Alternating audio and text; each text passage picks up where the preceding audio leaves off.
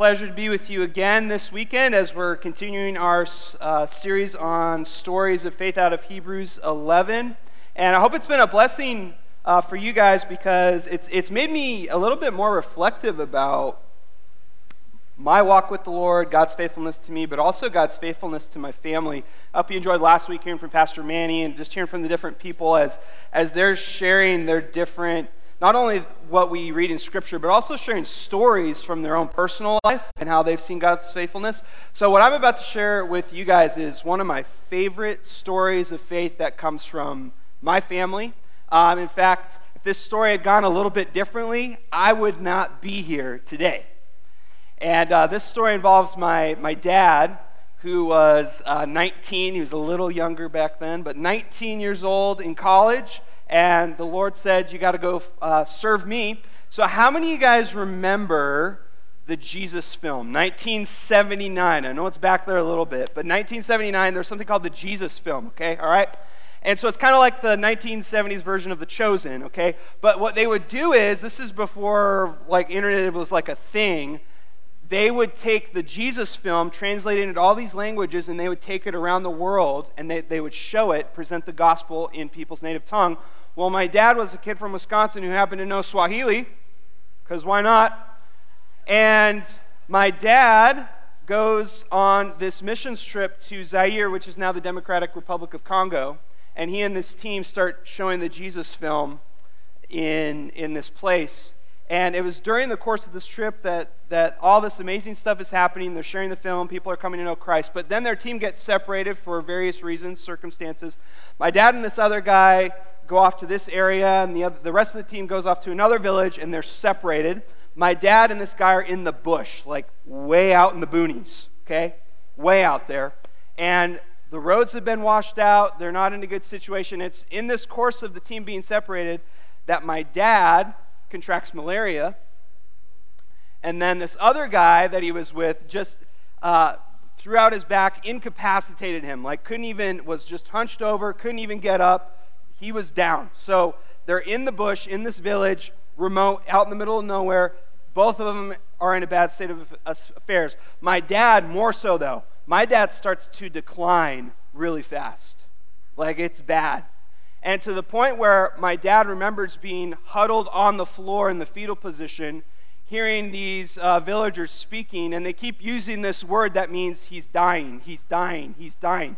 And then the other villagers are arguing with the people saying that he's dying, saying, what if he understands what you're saying? You should probably shut up right now. And then they say, he's a white guy. He doesn't know what we're saying. Like, so just say whatever it is, okay? But my dad heard everything they were saying. My dad was preparing to die. He remembers thinking, all right, well, 19, I guess this is it. But then, as these villagers are gathered around my dad, there emerges someone from this crowd, and they have a syringe in the middle of the bush. A syringe. Hypodermic needle. And they come through and they say, I understand that there are some men that are sick. They show their way to my dad and this other guy. The man proceeds to stick my dad, put half of whatever this thing is, half of it in my dad, and then goes to the other guy with the back problem, sticks it in him. Sounds really hygienic, by the way, right? Yeah. I don't think my dad cared at this point. He's like, whatever, just whatever it is. Sticks it in this other guy. And then he leaves. He's gone. Later that evening, my dad and this guy saw immediate improvement. My dad's health went back up. He started to get rehydrated, his energy came back, and this other guy's back later that evening. He could straighten up. It was an absolute miracle. And there's a whole other part of the story where it was a miracle where my dad was even able to get back into a town because he still had to get some IV and some fluids and more stuff in him and get looked at by the doctors, and that was a whole miracle. But my dad and his team, they went back and they tried to find this guy who stuck him. They could never find him. They asked all the villagers, all the people in the area, have you ever seen this guy before? They said, never seen him before. We don't know who he is. He was gone. You can't tell me in that story that there isn't a God. You can't tell me that there isn't such thing as the angelic realm either, that God sends messengers or people in a moment to help someone out. That is one of my favorite stories in my family. And that's a story that's been passed on to me. I've told it to my girls, and I'm going to share it with my grandkids someday. And we're encountering a story this morning that is one that's very familiar to us, but it's one of infamy. We know it. And it's Joshua. So in Hebrews 11, verse 30, we're going to be looking at our verse there. And then we're going to be looking at Joshua 1, focusing on Joshua 1 and some other verses through chapters 1 through 5. So let's look at our verse. We got a verse today, guys. Verse. It says, by faith the walls of Jericho fell down after they were encircled for 7 days. Now this is very interesting because it seems like someone's name is missing from this. Who is it? Who are we talking about today? What? Joshua is not mentioned in this verse. Now we know it's talking about Joshua, but Joshua is not mentioned in this verse. So next week we're going to see this story take an interesting turn because there's another name that's mentioned in place of Joshua. And if you're a Jew in that culture and you hear this name brought up, you're like, wait a second, what's going on here? It's super weird. And we'll talk. So next week, okay?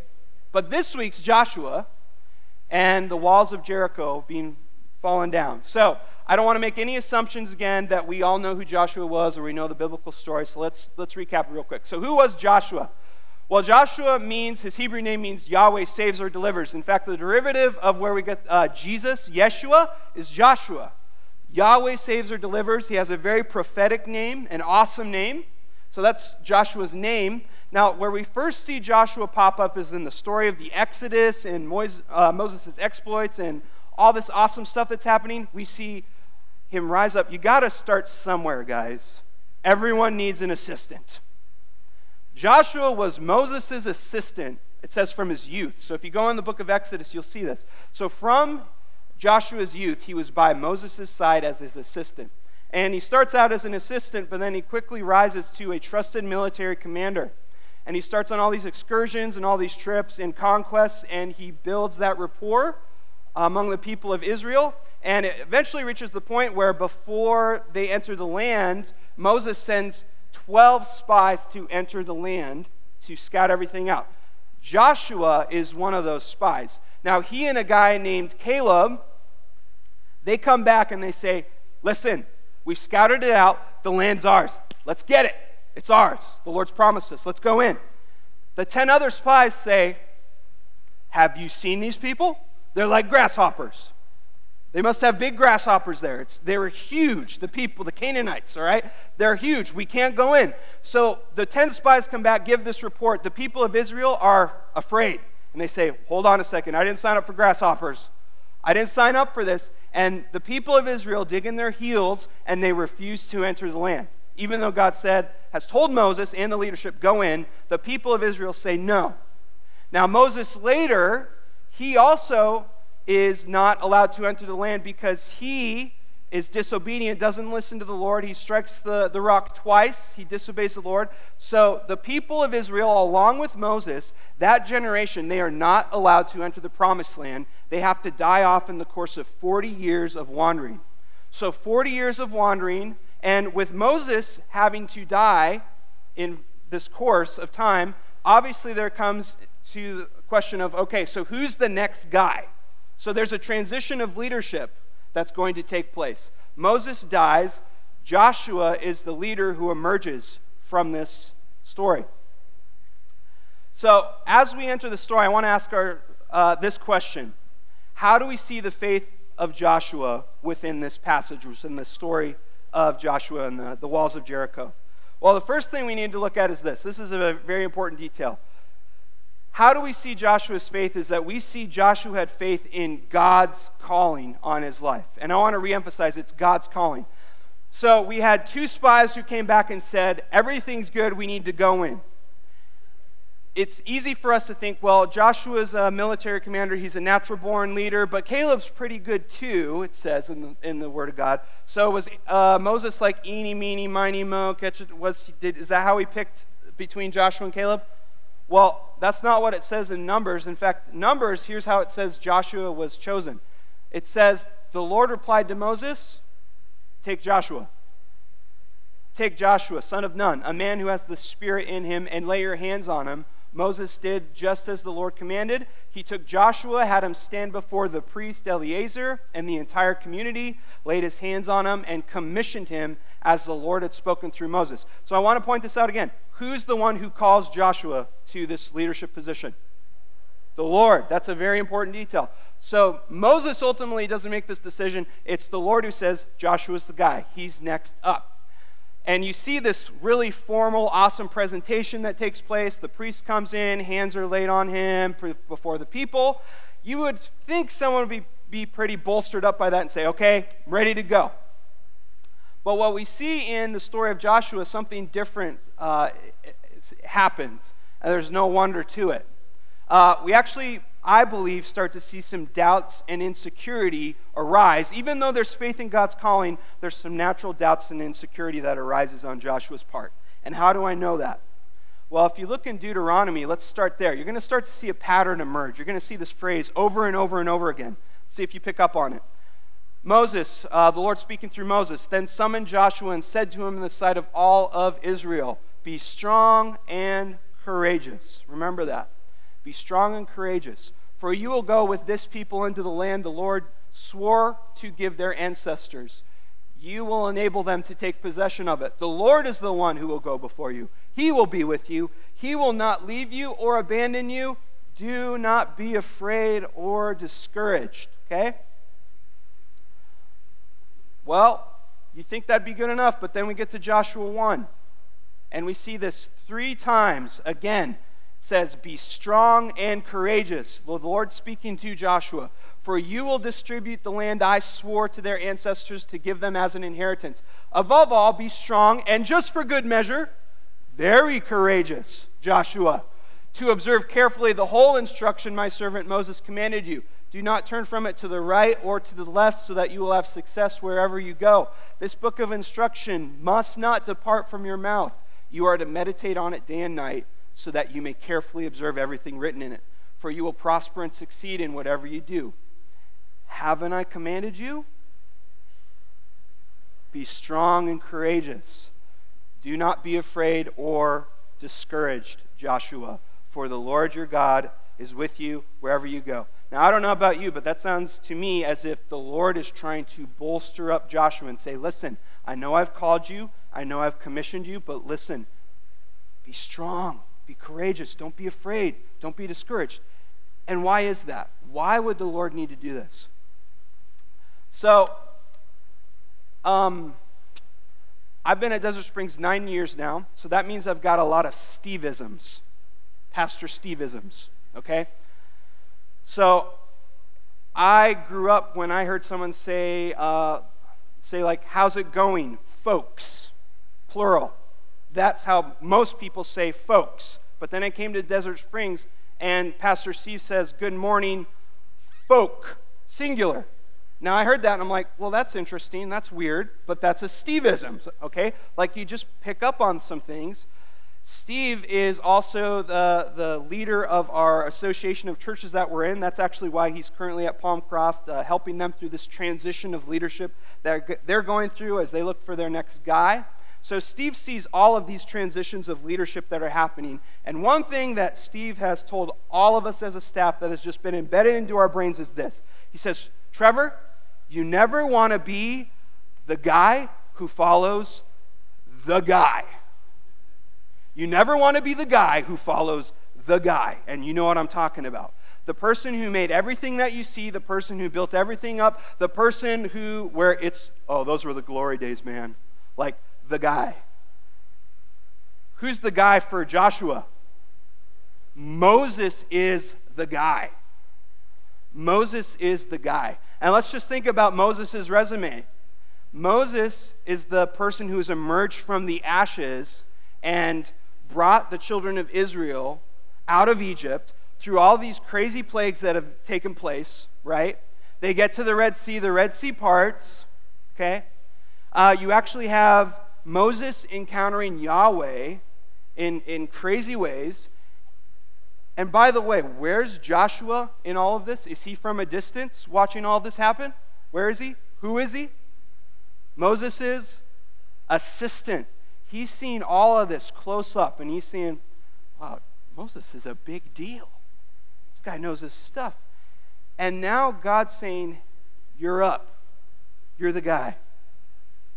And if I'm Joshua, I'm thinking, no thank you. I didn't sign up for that. But he understood God's calling on his life, and because of that, we see him push through and trust in the Lord. So then we see this. He has faith in what God has said. He has faith in what God has said. And what's something the Lord has told Joshua as he's about to enter this conquest, this mission? Well, first he says this. He says, Joshua, the land will be yours. It's yours. It's done. Go and take it. Go and take it. It's yours. Joshua 1:2-4 says, now you and all the people prepare to cross over the Jordan to the land I am giving the Israelites. I have given. It's done. I have given you every place where the sole of your foot treads, just as I promised the Lord, Moses. Your territory will be from the wilderness and Lebanon to the great river, the Euphrates River, all the land of the Hittites, and west to the Mediterranean Sea. The land is yours, it's done. Do it. Rest in that, what I've said. So Joshua hears this, and he's bolstered by that, and he's like, okay, I trust in what you've said. And not only that, but we're going to see in our story this next week, Joshua once again sends spies into the land, and they encounter this place called Jericho, which is where we arrive at our 11:30 verse today, the walls of Jericho. Jericho, the Lord says now, not only the land, but Jericho is yours. Now, in case your familiarity with Jericho is a VeggieTales episode where there's French peas throwing slushies off the side of a wall and you're thinking Jericho's not that bad, well, let me have you look at this, okay? It's a little different. So, by the way, when we say the story of Joshua, I'm not saying like cute bedtime story. That would be nice if this happened. Look, this is a historical event we're talking about. So this picture, they've actually excavated this. Jericho, they found it. Okay? And not only did they find it, we're going to find out, spoiler, later in our story, they said these walls that they've uncovered, there was a violent collapse to these walls, and then on top of this excavation site, there's been some burning and some charring over this entire city that's taken place. Exactly what the biblical text says. So this is real, guys. So ancient Jericho, we see this. Here's how it was laid out. So we have this ditch right here, pretty decent sized ditch, well dug in, and then it builds up to these mounds of dirt and earth and gravel and stones, revetment wall, and then it gets to the first wall. And then behind the first wall, we have the rampart. A lot of people think this is where Rahab was, along with her family, somewhere in this vicinity. And if that's not enough, you have this sloping rampart that leads up to a higher wall, which is the upper wall right here. So this is a city. Like, this is a fortress. And it says, now Jericho was strongly fortified. Okay, we've seen that. But what the Lord says is, look, I have handed you Jericho. It's done. Its king, its best soldiers, they're all yours. March around. Now, listen, if Joshua is not a prophet, what is he? He goes from assistant to what? Military commander. That's his background. So Joshua hears, land is yours, city is yours. How are we going to do this? I'm coming up with the strategy. I'm coming up with a plan. Now notice the plan that the Lord unveils to him. He says, march around the city. And if I'm Joshua, I'm thinking, all right, march around the city. Okay, what do we do? March around the city with all the men of war circling the city one time. Okay, then when do the catapults come in? No. march around the city, have 7 priests carry 7 ram's horns, trumpets in front of the ark, symbolizing the presence of the Lord. You do that 6 times, 6 days in a row, okay? One time, one day, next day, same thing, one time.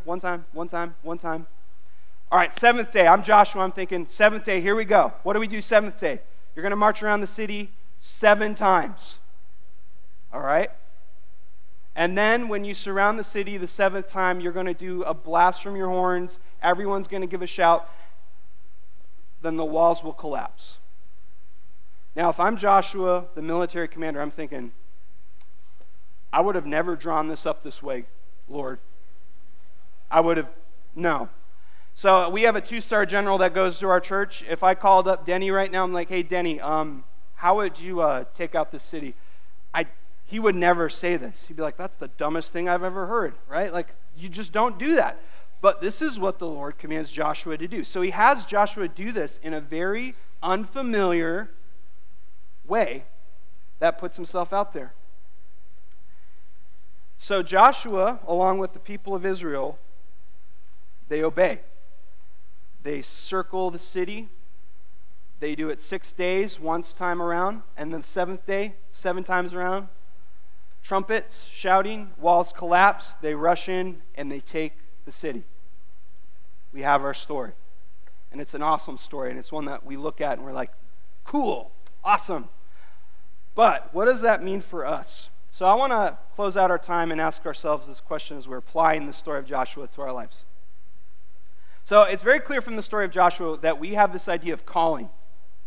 What has God called Joshua to do? He's called him to be the leader of Israel and to lead his people, and he's told him to go take the land and go take Jericho. A very clear calling. Sometimes as Christians, we can say spiritual things. We're like, how's God calling you? And it can be kind of confusing for us sometimes. We're like, well, I don't know what God's calling me to. But I do know this, when we read Scripture, God does call us to do things. And I want to ask you, are you resting in God's calling on your life? So what has God called you to do first? And this is for every Christian. This is for every believer if you placed your faith in Jesus. The first thing that God has called you to do is to be a disciple. Your first calling in life is to be a disciple. You're to follow the Lord. You're to stay close to Him. John 15, it says, abide in me, stay close to me, and you will bear much fruit. In other words, when you stay close to Jesus, when you spend time with Him, you will begin to grow. You will begin to change. Transformation happens from the inside out. And it's awesome to see that in our lives. Some of you guys know exactly what I'm talking about. You've experienced this. So we're called, all of us, be disciples. Follow Jesus. That's our calling. And we're more familiar with that one. But then we get to the second part of this, which is to not only be a disciple, but we're called to make disciples. We're called to make disciples. Paul says, follow me as I follow Christ. That means you're putting yourself out there a little bit more. You're saying, hey, follow me because I'm following Jesus. You're supposed to take someone under your wing and teach them the ways of the Lord. Maybe you're doing that with your family. Maybe you're doing that with someone in your life right now. I hope that you are. But I think I've encountered many Christians, this is one that they're very intimidated by. And for a couple reasons. One, I think a lot of Christians think, I'm not qualified to do this. I'm not qualified to do this because I'm still struggling with some stuff. I'm not qualified to do this because I'm not as good as that person over there. Let me ask you, who called you to do it? Who called you? The Lord called you to do it. Do you think Joshua felt qualified? Do you think Joshua felt like he was the person who could fill in Moses' shoes? We've been called to represent who? Who? Jesus. You want to talk about big shoes or sandals, whatever you want to call it? Big, that's us. Do I feel qualified for that? No. But has He called me to it? Yes. And when He calls me to something, He delivers. And I think we compare ourselves with people. I think it'd be easy for Joshua to compare himself to Moses and say, well, I'm not as good a leader as Moses. You might be saying, I'm not as good a person as this person or that person, maybe this person on staff, or I'll leave that to the professionals. I'm not talking about anyone else. I'm talking about you. The real you. Everything. The good, the bad, and the ugly. God's called you. And he sees all of that, and he still calls you if you've trusted in him. And you know what? You need to rest in that calling. And you need to obey that calling to do that. And just like Joshua, sometimes when God calls us to do these things, he calls us to walk by faith, meaning there's going to be some things that God calls us to do that don't make sense. God calls you to do something, you might feel like a creep sometimes. Like, I can't do that. I'll get run out of town. Or what will my neighbors think of? Whatever the case is, God will put us in some very uncomfortable territory many times in my life. Some of the most uncomfortable things in my life has been when God says, hey, go do that. And I'm like, no. And Joshua the same way. Joshua, the military commander who's commanded to walk around the city and then blast trumpets and yell, weird. And yet God follows through and delivers. And so many times that's what needs to happen for us as Christians. And then finally, we've got to look at this. What has God said to you that you need to believe? What has God said to you that you need to believe? Something that he said, this is true, this is a reality, so live like it. Just like the Lord told Joshua, the land is yours. It's done. Go take it. You still have to go take it, but it's done. Just step forward and do it. I encounter so many believers in Jesus. I'm amazed. I just see this, best way to describe it, it's this double-mindedness. Meaning, okay, I've trusted in Jesus, his death, his burial, his resurrection, all of those things.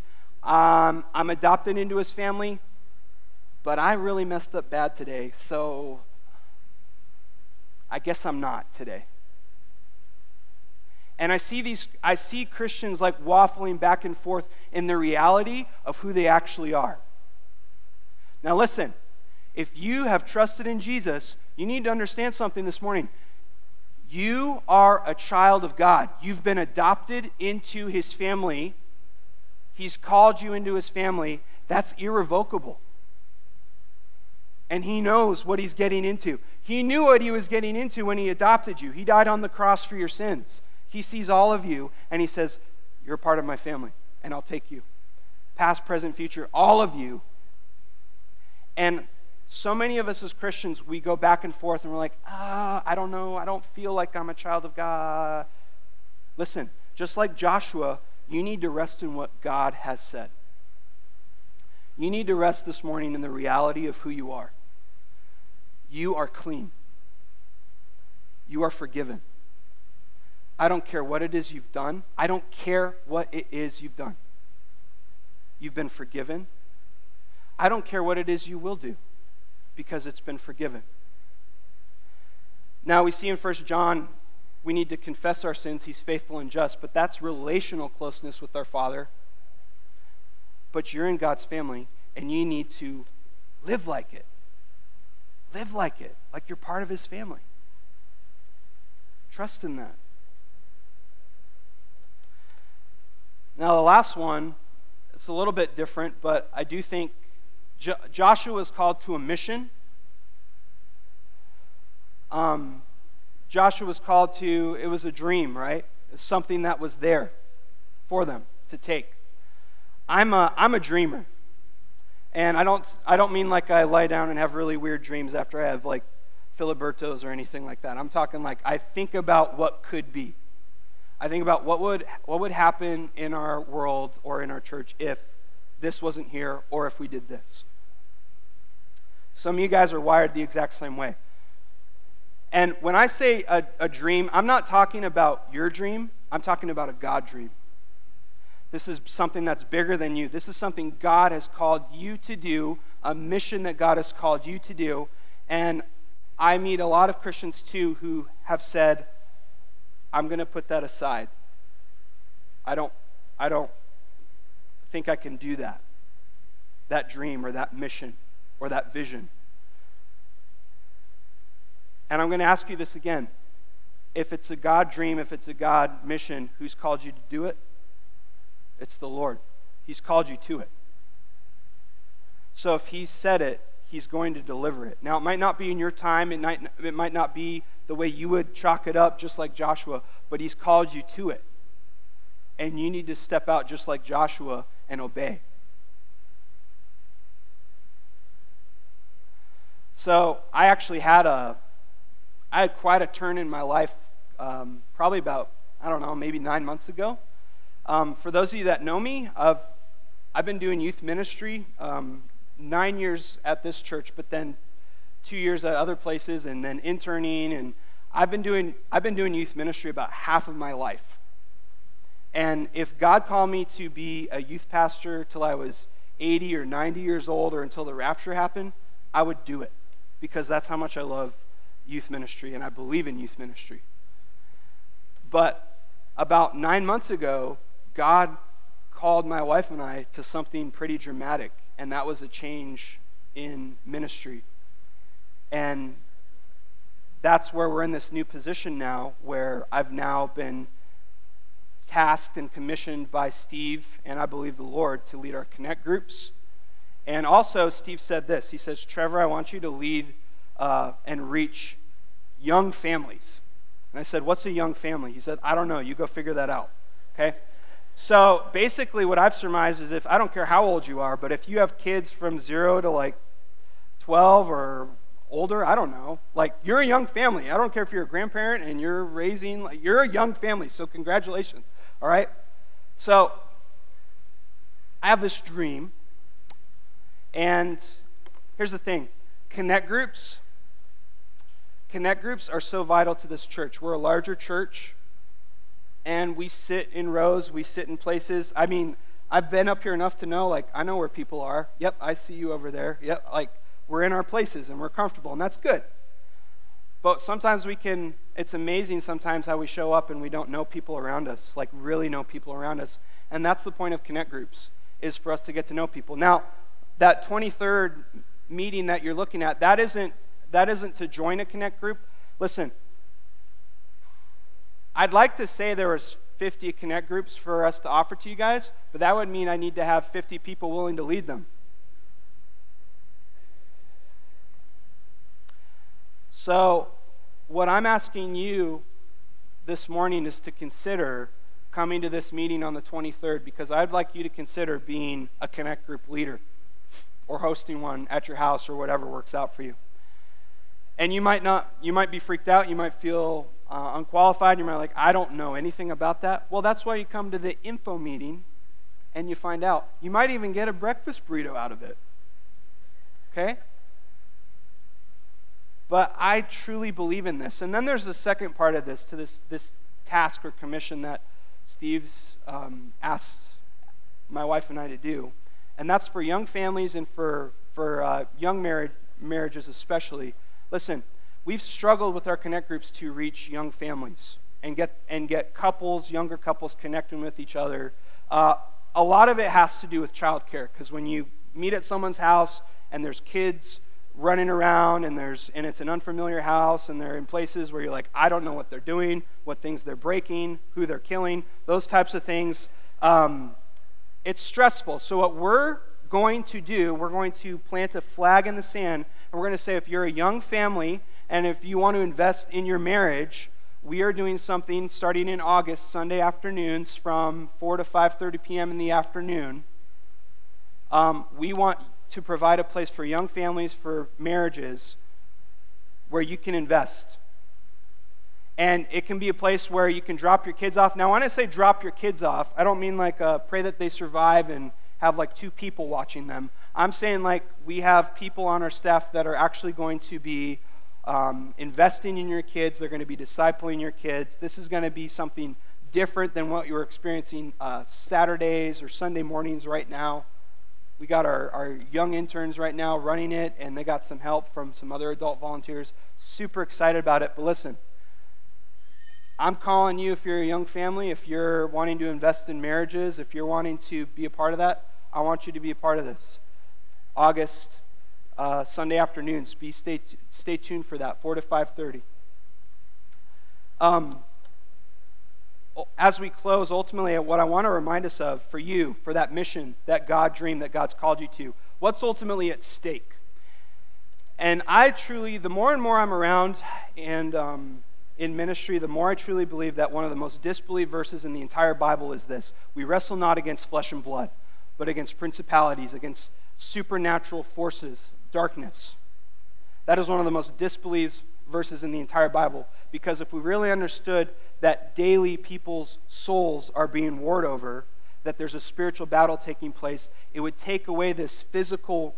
If we could just put on those glasses for a second and see what's actually happening around us, we would say, wow, there's a battle and I need to get in it.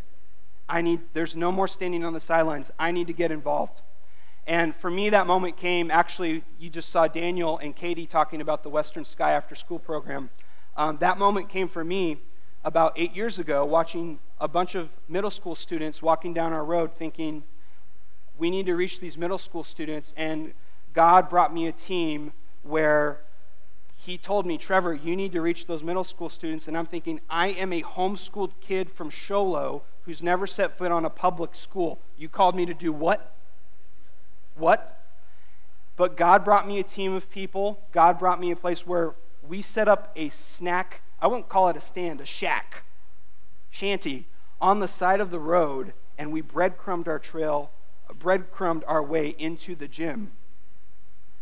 And now we have all of these kids showing up, and it's amazing. But in the course of this, programs are great, but it's about people.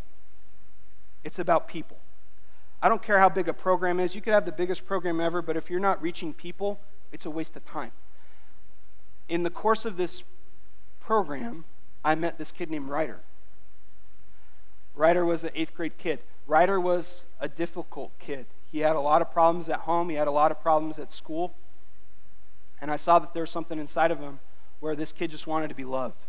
And so I talked with Ryder. And it was actually one day, Sean Jones came down. He shared the gospel. I built a relationship with Ryder. Ryder actually placed his faith in Jesus Christ, which was amazing. And you guys heard 5 kids came to know Christ this last year. But here's where it gets real. It was years later after this, it was just a couple years ago, that I got the news that Ryder had suddenly passed away. Ryder was gone. And it made me realize, what if? What if I didn't obey? What if God, you didn't bring these people, I hadn't called some of these people. Like, it was just so many what ifs, and it was just this realization of God, when I obey, when we obey, people's lives are really changed. People's eternities are changed. This stuff is real. And so for you, I don't know what that dream or whatever that mission is, that God dream, but I know this, is that it's important and God has called you to it. He's commissioned you for it. And you might feel inadequate. You might not feel like you're deserving of it. But I'm not talking about that. I'm saying consider who's called you. And consider the one who goes before you. Consider, just like Joshua, to be strong and courageous. Do not be afraid. Do not be discouraged, for the Lord your God is with you wherever you go. He's the one who goes before you. And I'm convinced, Desert Springs, that when we have the Lord go before us, and that when we walk in obedience, when we walk by faith, can you imagine what this community, can you just imagine what this West Valley would look like when we connect with others, when we live on mission, when we engage with God? Some of us can't think like that, but man, I can see that. But we need to do that. So I'm calling us this morning to do that. If you're with me, and I'd love to see you this next Saturday up in the youth room, 9 o'clock. See what it looks like to be a Connect group leader. I'd love to see you join our Young Families Ministry Sunday nights, Sunday afternoons at the church. And let's see what God does. And when you go out and live your life, I can't wait to see how God literally breaks down walls, breaks down things in front of you when you see God work, when you walk by faith.